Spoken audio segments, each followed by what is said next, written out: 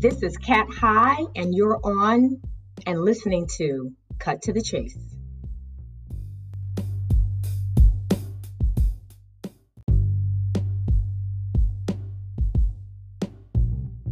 Hello, everyone.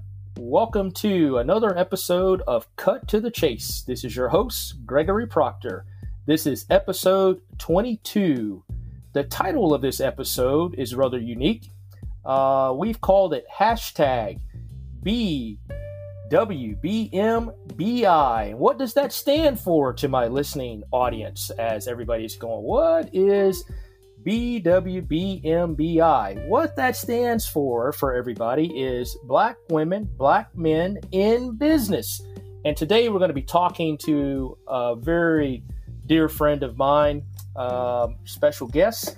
And before I get into that, let's talk a little bit about kind of the backstory. You know, I mean, why we call this podcast BWBMBI?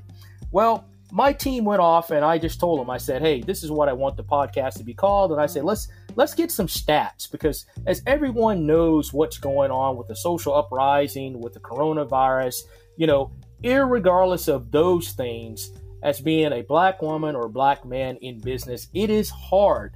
And so I had my team pull together some stats, and these stats were quite astonishing. You know, I was rather shocked.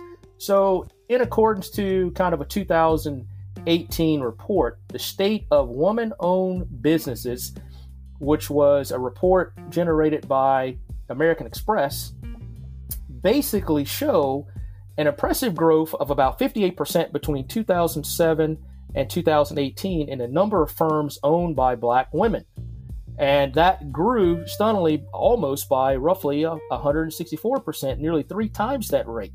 So what that kind of relates to is there's about 2.4 million African American women-owned businesses in 2018, which is actually quite well. You know, most of these businesses were owned between women of age between 35 and 54, and Black women not only are the racial and ethnic group where more business ownerships outrate their male peers in accordance to this report, but with that being said, you know, we have to also look at kind of what's going on today with this uprising and everything, and why people are looking at, you know, the Black community and kind of understanding, well, why are we so upset? Well, the thing is as you read this report, the report kind of goes on and it says, not everything's rosy, you know, for Black women entrepreneurs. So also the report goes on to state, as it relates to revenue of women of color and those businesses owned by minority women, it says basically for women of color, average revenue dropped from $84,000 in 2007 to $66,000 in 2018, while for non-minority business, revenue rose basically from $187,000 to $212,000. So the gap difference between an African American woman-owned business, as you guys can see, is pretty astonishing. You know, as we compare 66,000 to basically 212,000. So basically, with all of that being said, there's kind of a catalyst behind all of this, which is really the catalyst that's going on today. You know, poor treatment, the perception of values in the workplace, you know, higher unemployment rate, the gender equality. I mean, all of these things kind of play into this situation. And so one of the things that we wanted to kind of bring forward today was really to bring a special guest online with us to talk about that, because she is an African American woman. She's a good friend. She just recently started her business. And basically, as we start to take a deeper look at Miss Katrina, we understand that she's got 15 years of broad pharmaceutical experience. She's grown up in the pharmaceutical industry. She has broadened cross-division knowledge spanning from R&D, drug development, to digital and commercial space, which gives her a unique approach to return on investment, determination, problem solving, and risk taking. She's also served as a senior manager, as a project manager, as a project scientist. Katrina holds an MBA in Analytics, Finance, and Strategic Business Management from Villanova University, a Master's of Chemistry from Lehigh University, and a Bachelor's in Chemistry and Biochemistry from Wesley's University. So, look, she is very authentic. She's courageous.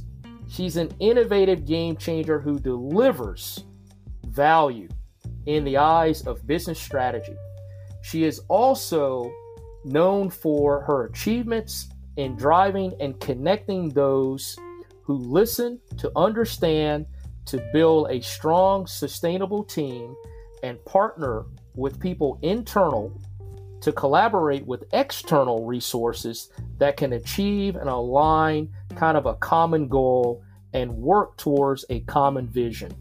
And so with all of that, sometimes I don't introduce my special guest very well there, Miss Katrina. Do you have any opening remarks for our listeners? Hi, Greg, I do. And I'd be remiss if I didn't say no one is going to believe we're friends if you keep calling me Katrina. So you are welcome to call me Kat. I know we're in a professional setting. You're welcome to call me Kat, which is what all of my dear friends call me. And I am super excited and very happy to be able to share this time with you and your listeners. And I think if it's one thing that I could add to that amazing introduction, it would be to announce my superpowers. So amongst all of the things you mentioned, what I feel my superpowers are and that help me connect with my clients, with my friends, are my unwavering optimism and passion for servant leadership. So I figured I'd just put that out there. Nice. Very, very nice. Well, thank you very much, Miss Kat. So let's jump into our questions. I mean, we got a lot of dialogue we want to talk about, and there's just so much going on.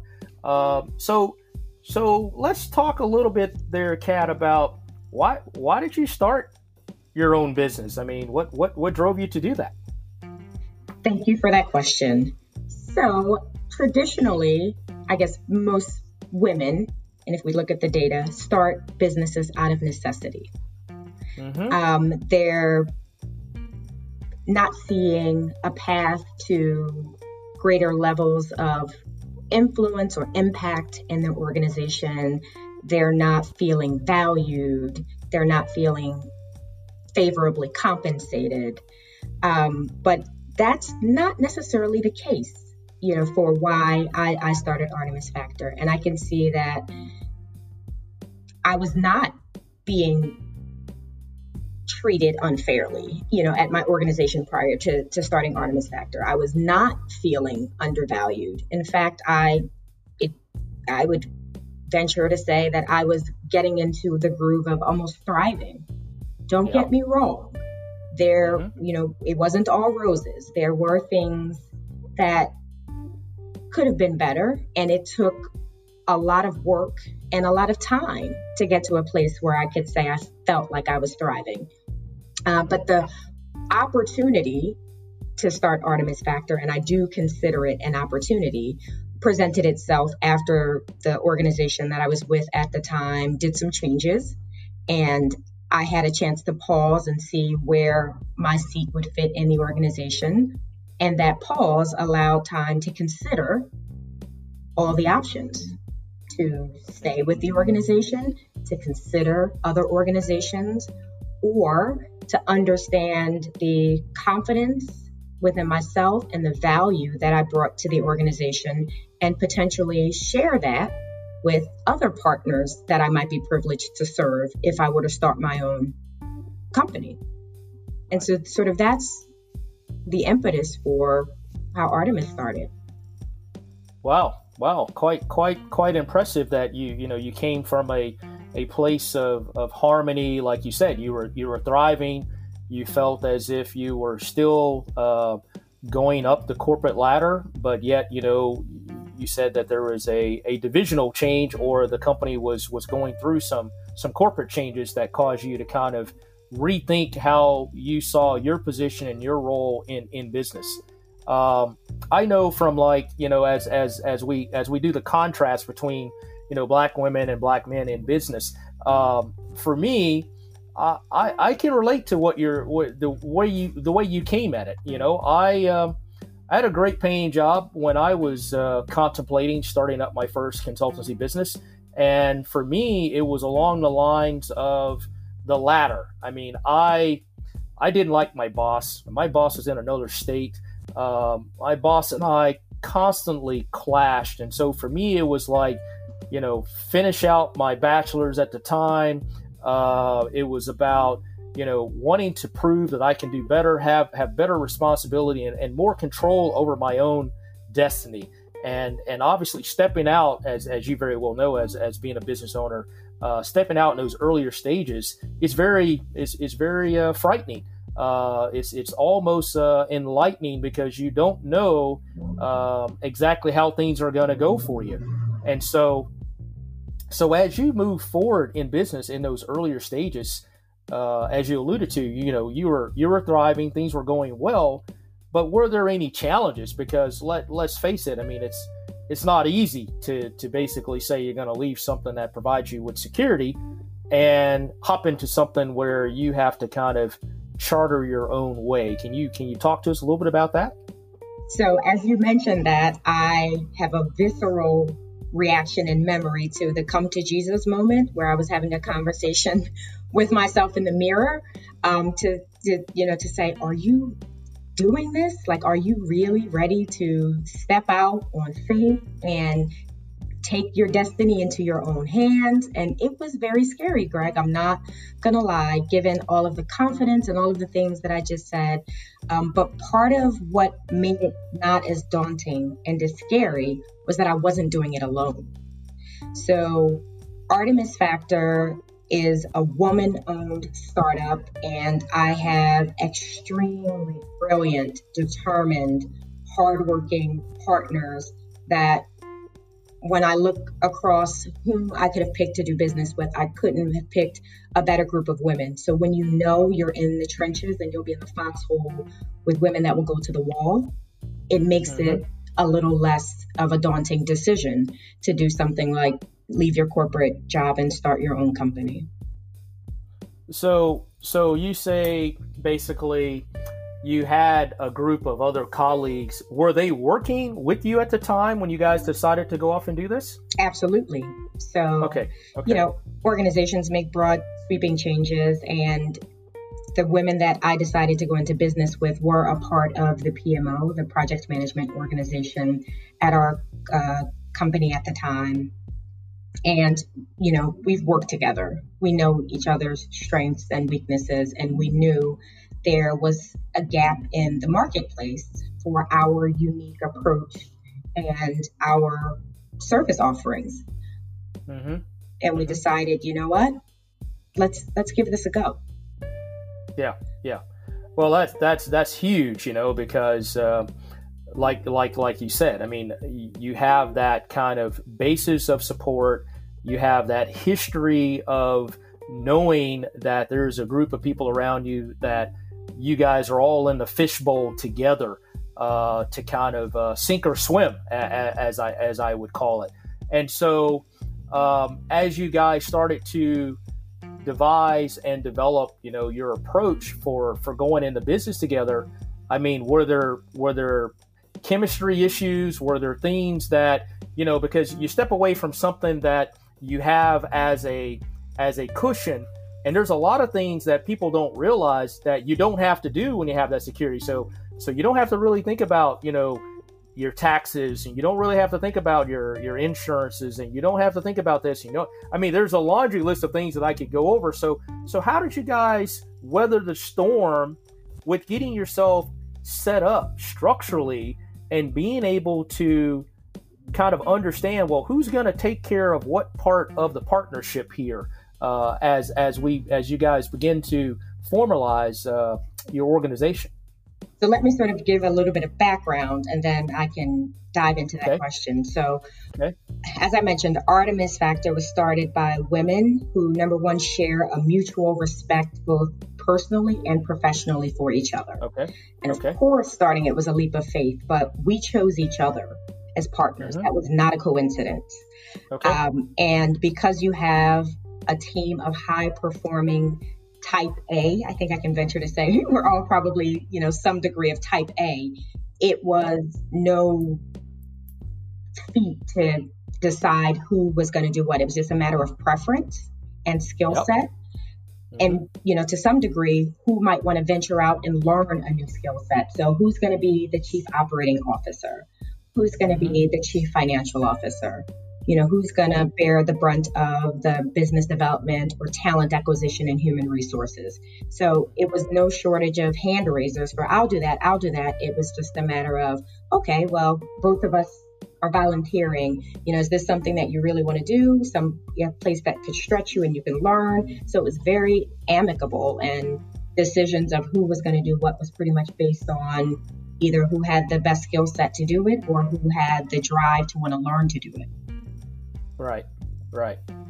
Quite a unique story, with regards to, like you said, the coincidence of gelling and kind of putting all the moving parts and pieces together in such a very kind of harmonizing way, where everyone, as you alluded to, were type A, type caliber people. So you didn't really have to endure any type of come on, let's get this done, or even for that matter, hold people accountable, because you had doers, and that's commendable, because ultimately, like in my situation, venturing out on your own and not really starting out with a team or trying to navigate through the uncharted waters in a solo capacity, and we're talking, oh my God, we're talking probably 20 some odd years ago. With my first company, but certainly it was a whole different experience, and those things were tried and true towards, one, your resiliency, your determination, your ability to deal with adversity and other different variations of challenges. We do share the same kind of underlining skill set as it relates to project management and project controls. But I'd have to say 20 years ago was a lot different than where it is today with regards to the engagement of project controls and the methodologies and tools of project controls. Primarily for me, as I begin to segue into some of the things we're going to talk about, I was up against what I would consider to be, the old baby boomer, generation of guys that set in their ways and didn't really want to kind of make those type of changes to allow for the division of diversity to be a part of their corporation, or even from a subcontractual perspective. So, as I start to lean into some of that, were there any challenges like that for your organization that you guys were faced with in the earlier stages? So I think that span of time and that generational difference that you bring up is critical, because I think right now the opportunity for women-owned businesses and women-owned businesses that have minority contingencies are being sought after. So I don't think I can say I've identified anything in the starting of Artemis Factor that relates to what you described, there being any, adverse reaction to diversity, or, there being any adverse reactions to not wanting to consider a different way of doing things. I don't think we've experienced that. It's probably been the opposite. But what I would say is where we probably differ is having a business that is partnered. The buck doesn't stop with you. There has to be some level of consensus or some level of agreement on decisions that have to be made. So it's probably the only difference. And it hasn't been a derailer or a deterrent for moving Artemis Factor forward. It's just a factor. Sure. So with regards to the products and services that Artemis provides, you guys do project controls or project management. What are some of the other features and aspects that your particular firm offers? So as I mentioned, myself and my partners have grown up in pharma, and we've been at different pharma companies and different divisions. So personally, I grew up as a bench scientist in both R&D and manufacturing, got my MBA, transitioned through the commercial sales and marketing space, and did more transformational projects in digital and agile. So for the clients that we service currently, our capabilities are, large program management, project management, strategy, deployment, change management, training and comms, continuous improvement programs, process design and implementation, courses, coaching and mentoring, and PMO startup for folks that don't have a project management contingency in their firms. And these capabilities can be deployed in areas such as R&D, drug development, product launches in the commercial space, technology implementations in any business unit, sales, marketing, and operations capability building, mergers and acquisitions, any kind of organizational redesign or org optimization, vendor relationship enhancements, innovation, digital, so any of those areas. Sure. Yeah, and you've named off a pretty comprehensive list, and certainly I appreciate that. So as your business kind of provides all of those services and renders problem solving, some of the things that kind of come to mind as I think back starting, my first venture is, the balance between the entrepreneurial spirit. And of course, like you said, you have partners, but the balance between the entrepreneurial aspect of being on your own and your family life. I mean, are you and your partners workaholics, or is that shared responsibility, or basically give us an idea of how that kind of all works? So, Greg, you're throwing curveballs now, because I know, as a seasoned vet, there is no amount of coaching or mentoring that can prepare you for the 24-hour job that is becoming an entrepreneur. So I won't speak for my partners and their families, but personally, it is a grind. It is one that I look forward to getting up and doing every morning. And it's partly a grind because of the way Artemis is set up. So not only am I, a partner and founding partner in the business, I am also talent in the business. So I still service clients and am actively working on projects.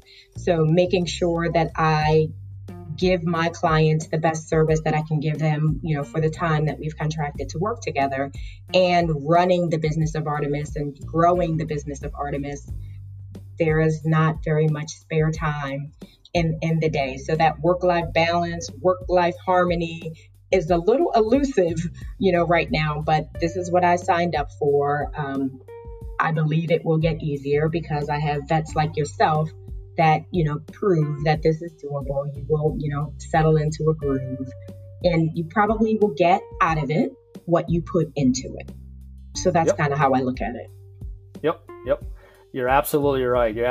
And certainly, I truly didn't mean to throw your curveball, but from a standpoint of anyone that's out there listening, and part of the reason why I think it's so important that as we look at the current social conditions and our current environment, if you are thinking about starting a business, if you are out there sitting on the fence and trying to figure out, how do you move forward? I mean, let's just be realistic with ourselves. Those stats that I read off are only growing, because people have to consider, whether it's a troubled situation or whether it's for prosperity or better growth or just an end state for trying to figure out how to live more prosperously in your lives. Entrepreneurship is not a bad thing, but you got to be disciplined. And a lot of people don't really understand what that discipline means when it comes to kind of the work-life balance. When you're starting up, and you chimed on a very good point, it is a grind. I mean, it's very much a grind. because sometimes, like you said, you put in to what you get out, and sometimes you put in more and you get out less, and sometimes you put in less and you get out more. It just depends. All of the circumstances are going to be different. They're going to be very unique and very specific to what you're trying to do as far as your entrepreneurial extremities. But you never know until you try. I mean, I'll be honest with my listening audience, and they know I'm very successful at project controls, and I love it. I have a huge passion for it. But I can't begin to count on, probably on both hands, the amount of times that I tried to consider, hey, I'm gonna venture out with Amway. Okay, I think I'm gonna venture out with this. I think I'm gonna venture out. And in hindsight or in retrespect, yeah, I'm revealing my age, because those that are probably saying Amway, what was that? I mean, that was like that was kind of a pyramid type networking business structure, to be frankly honest. But really only the people that made money were the people at the top.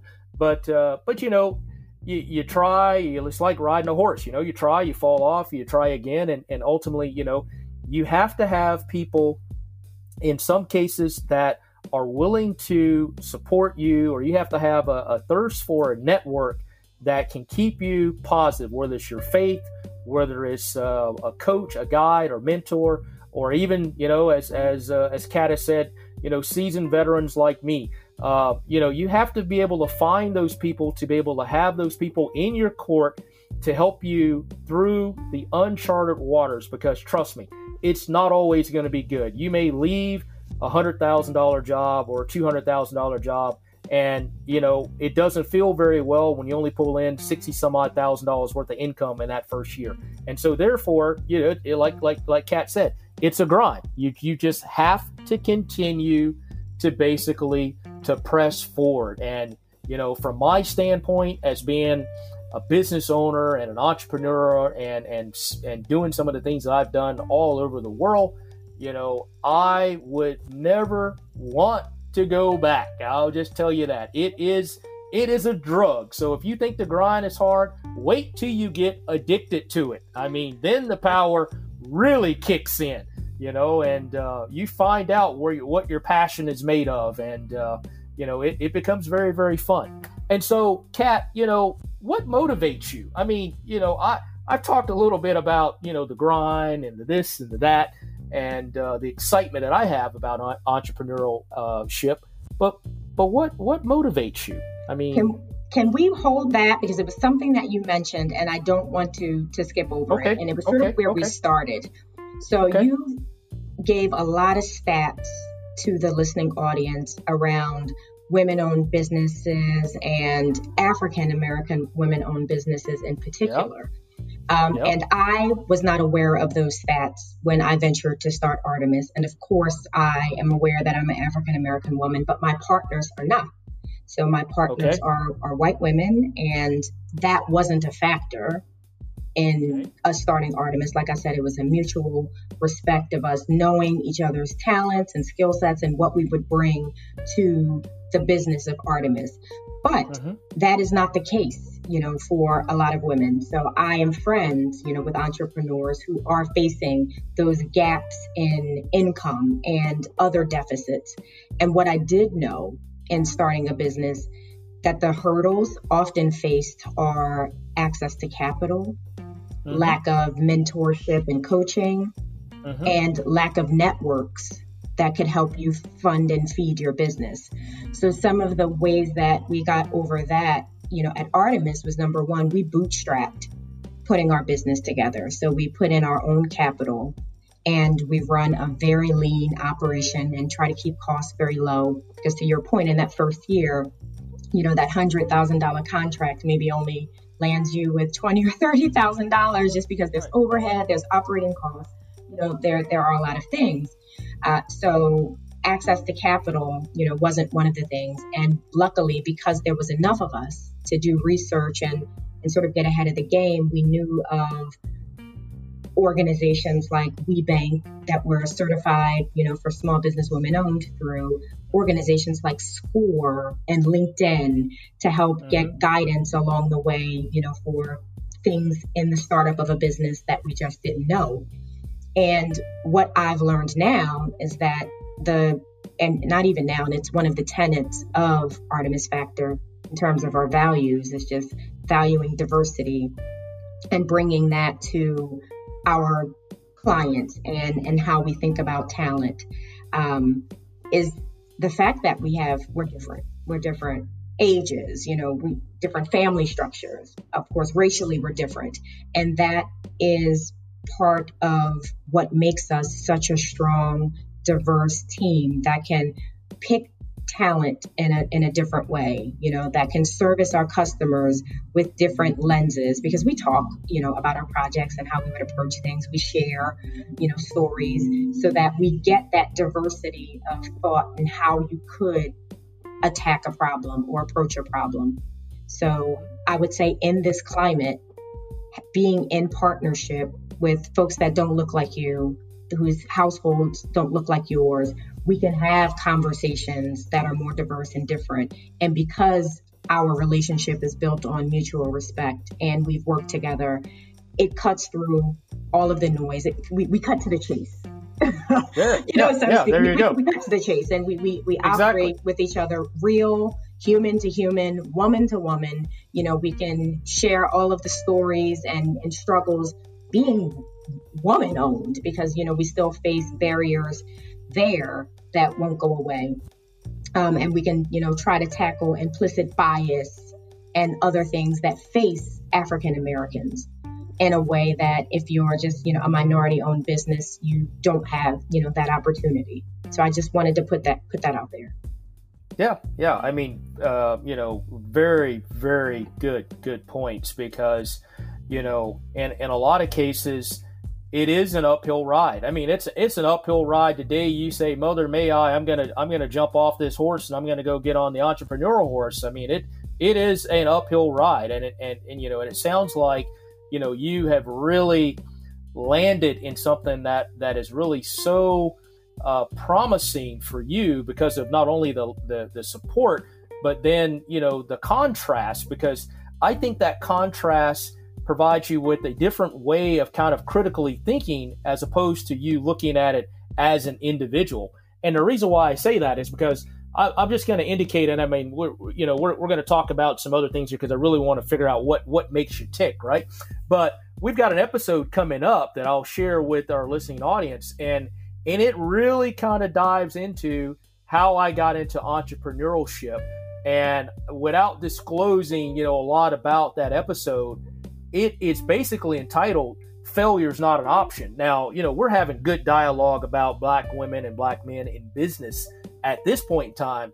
But if you really want to understand the grind, listen to that upcoming episode. And I'll tell you, I mean, people are going to be like, "Oh my God, shut your mouth. You did what?" So yeah, I mean, it's rather ironic, but certainly it lets my audience know that it is possible. I mean, anything is possible. You just have to prepare yourself, and as most people say now, I think mindset. I hear mindset about a bazillion times a day. It is a mindset, and basically for me, you just got to be able to roll your sleeves up, and like you said, you're part of the business, and you're part of the human capital aspect, and you're part of the overall results, that impact your client. So with all that being said, come on, Kat, tell me what motivates you, what drives you. I mean, you said you're inspired because of the grind, but there's got to be more to it than just you enjoying the grind, because I enjoy the grind. I mean, what else drives you? What makes you tick? So let's say, forming a lump of coal into a diamond, I guess, is the best analogy. So taking something, a strategy, and creating a tactical plan to deploying the plan, and then leaving the client with an end result that they feel adds business value, there's a return on investment.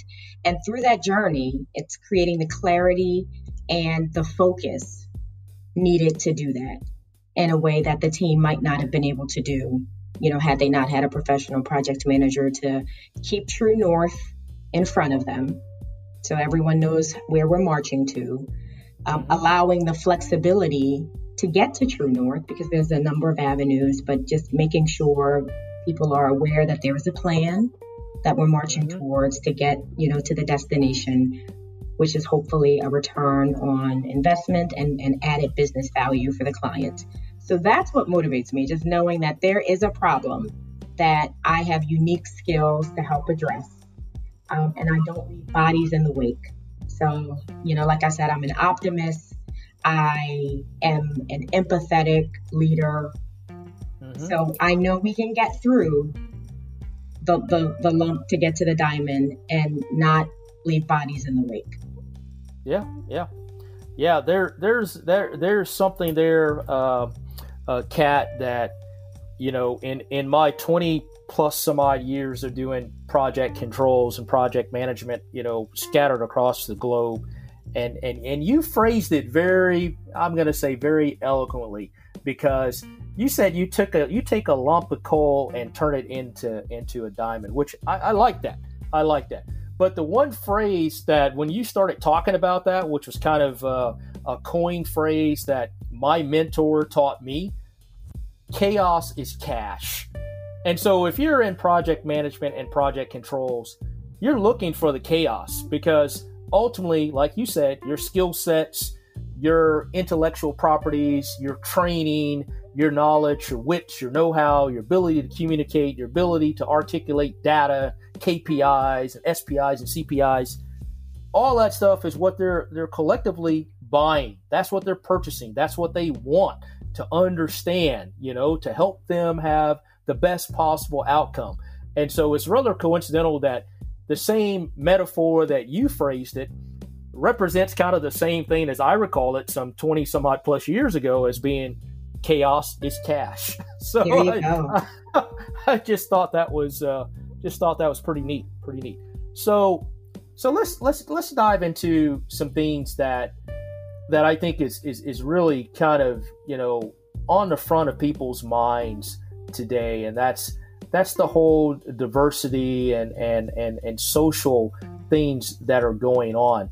Could you kind of elaborate in the aspect of business as it comes down to dealing with, these type of issues? As you said, you're empathetic, you're optimistic, but what are some of the best practices that you utilize when you're faced head on with the fact that you are a minority business owner, you are a subject matter expert there to provide the customer with the service? I mean, how do you charter those waters as it relates to keeping the professional aspect of who you are aligned with your integrity and not resulting to, as they would say, the diary of, blah, blah, blah, blah, because of the simple fact that you are in a professional setting. So help me understand, how do you deal with those type of circumstances? That is a very good question, and thank you for that. So I tend to lead authentically. And what I've learned over the years is that you can't separate what's happening in the world around you when you step into the business arena.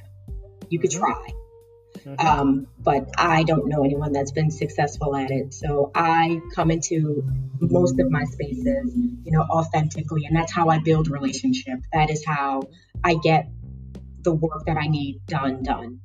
And so if there is something that's happening in my world, folks that are a part of, my professional space will know it. I relish the opportunities to share, my story and my journey and what's happening in my life with the folks that I interact with. And I take the opportunities that I can to also learn from folks that bless me with their time and their knowledge. So if I am doing business, I welcome, from my team what's happening in their space, because I need to keep the pulse of the team. I need to know how my leaders are doing, how they're feeling, so that I know how to get the best work product. And I, in kind, offer, what's going on. So I open opportunities and spaces to talk about what's happening around us as we traverse what I consider two pandemics. So we have the COVID-19 pandemic, of course, and then there's the social and racial injustices. Mm-hmm. And because I have chosen to work in healthcare, in a space where, you asked about what motivates me. Motivation comes from just knowing that I am helping humankind, and trying to improve lives and outcomes, one project at a time. So being in that space, I am at the service of others. And I get the opportunity and the privilege to work with folks from all around the world, from all walks of life. And I'd be remiss if I didn't take the opportunity to learn what those walks of life might look like, where I don't have the opportunity to walk in those shoes, every day. So I open that space and those opportunities, and I take the opportunity to learn. So in the business environment, and I am very clear on what you're asking, it's a professional environment. I am as authentic in my approach to business as I can be. Excellent.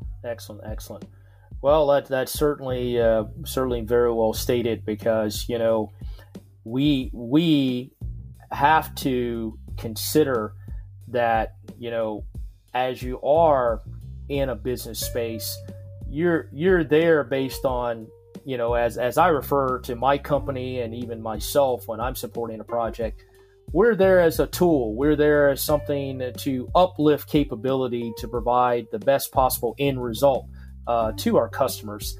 And so, therefore, like you stated, you at least for me, I have to be able to kind of say, hey, what's going on in the outside world, and what has to happen in the inside world as far as being inside, my bubble or space inside the client environment, has got to be on point with regards to what I'm trying to deliver as the best possible outcome that is going to either impact or diminish their return on their investment.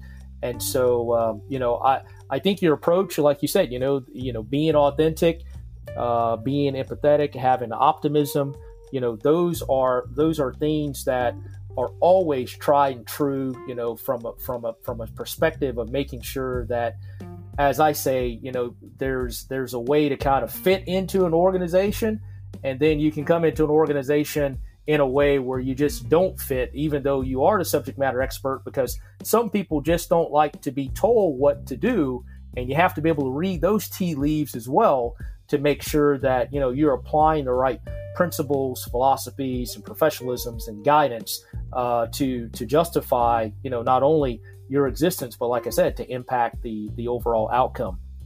Well, Kat, this has been great. I think from a listening perspective, sharing with people a positive story, something that provides some gratitude to being not only kind of coincidentally in the right place at the right time, but having the right people around you that have the same like-minded goals and objectives and vision that you have, to produce a positive outcome.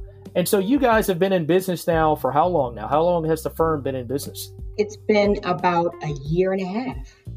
So not very long. We're a pretty new startup. Yeah. And that's amazing, because, I think the sky's the limit. As you and I have talked about before in the past, there's a lot of great things to come, and certainly particularly in the healthcare, because obviously nowadays that's a high demand type of industry. So, Kat, with all that being said, are there any final remarks or comments or recommendations that you would provide to our audience? Not everyone's going to have the same perfect storm that you had when you guys started up Artemis as an organization. But what are some of the tidbits of information that you would like to leave with our listeners? That's right. So not a perfect storm by any means, but a very deliberate decision to go into business and to go into the type of business based on the skill set that myself and my partners have, based on an opportunity in the market that we saw, and based on, like I said, that mutual respect for each other to grow the business.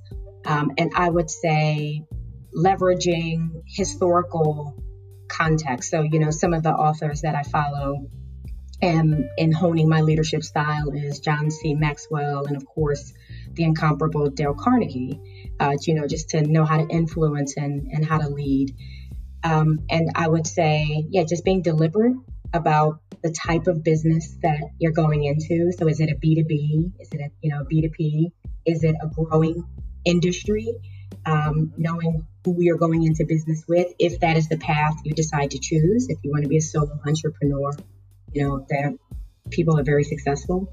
Case in point, yourself in doing that, but being deliberate in the partners that you choose and how you structure your business and how decisions get made. So I think just being intentional and just staying with it.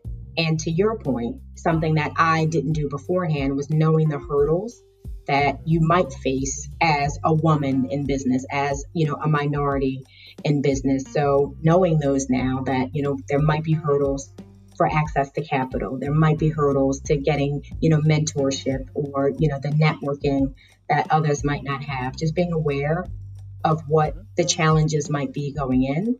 But I definitely say do it. Yeah, absolutely. And just one other point that I will add in before we wrap up is having a thirst for knowledge always results into what I consider to be a very inquisitive and uplifting outcome. And in order to summarize that, as someone once told me before when I went in business and I was first starting out, is to be a sponge. I mean, don't take your biases or anything along with you in your journey. But if you want to be successful, particularly in the early stages, you need to be just as much an active listener and an active participant as you need to be in order to get yourself off the ground. And so therefore, the terminology of being a sponge is something that when I'm stepping into new horizons or uncharted territories, it's about gaining the knowledge and the wits about me in order to be successful before I interject my own individual, program or playbook per se. And so, Kat, now that I can call you Kat High. Woo! Kat High. Yeah. From the beginning, but you wanted to keep it super professional, which is what I appreciate most about you. So yes. Well, I didn't say this in my opening dialogue, but as we're starting to wrap up, Kat and I met on LinkedIn actually, and I'm gonna try and make sure I get this right. Kat actually reached out to me. I don't know what it was about me, that she reached out to me, but she read my profile and she said, "Hey, I thought it'd be interesting to kind of, connect with you." And I think it was about a week later, we actually had some dialogue and got to talking and, things were starting to gel up. And, before you know it, we've had several conversations and exchanges and so forth and so on. And, I always talk about the power of LinkedIn and people go, "Greg, please stop, please stop, please stop." But it's true. I mean, you got to get out of your own way sometimes. You just got to be able to say, I want to find out more about an individual. And if that individual's willing to help me, if they're willing to talk to me, take that responsibility and glean from it what you can. And as you guys have heard through this dialogue, I mean, Kat and I are in the same type of profession. She does it in the pharmaceutical industry. I do it probably in every other industry, but certainly there's synergy there, and there's always things that you can glean from one another. Doesn't matter, black, white, blue, green, take those opportunities, leverage yourself as Kat has indicated, and make the best of it. There's no right, wrong, or indifferent way of doing things if you don't ask the question. And so, thirst for that knowledge, and if you're going to be an entrepreneur, that's what's going to separate you from the pack. And so, Kat, I greatly, greatly appreciate this. This has been absolutely wonderful, man. I mean, woo! I learned something every day. Absolutely. And thank you for the space, to share. And to your point, take the opportunity. So I think it was the attraction of entrepreneur, that you caused me to reach out to you. So I was like, Project Control, he's in a different space. And it was just the way that your content was curated on LinkedIn that made me say, let me reach out to this brother and see what he's got going on. He might have something that could benefit me. I might have something that could benefit him. We'll just see where it goes. Yeah, absolutely. And that's the beginning of how things get started, is you get beyond breaking the ice and establishing those relationships. And then the next thing you know, you're off and running. It's just like being at the Kentucky Derby. Absolutely. You never know. You never know, what you have in common. You never know how you could help each other unless and until you have the conversation and start the dialogue. And, as I mentioned in our conversation, I always open and leave space to connect with folks. So you're a male, I'm a female, to connect with folks that are different. That is intentional on my part. Yep. Well, to our listening audience, I'd like to say thank you again. This is episode 22, #BWBMBI, Black Women, Black Men in Business. We'd like to thank our special guest, Kat High. This is your host, Gregory Proctor. Thank you very much. Have a wonderful day. Be safe out there, people. Bye-bye.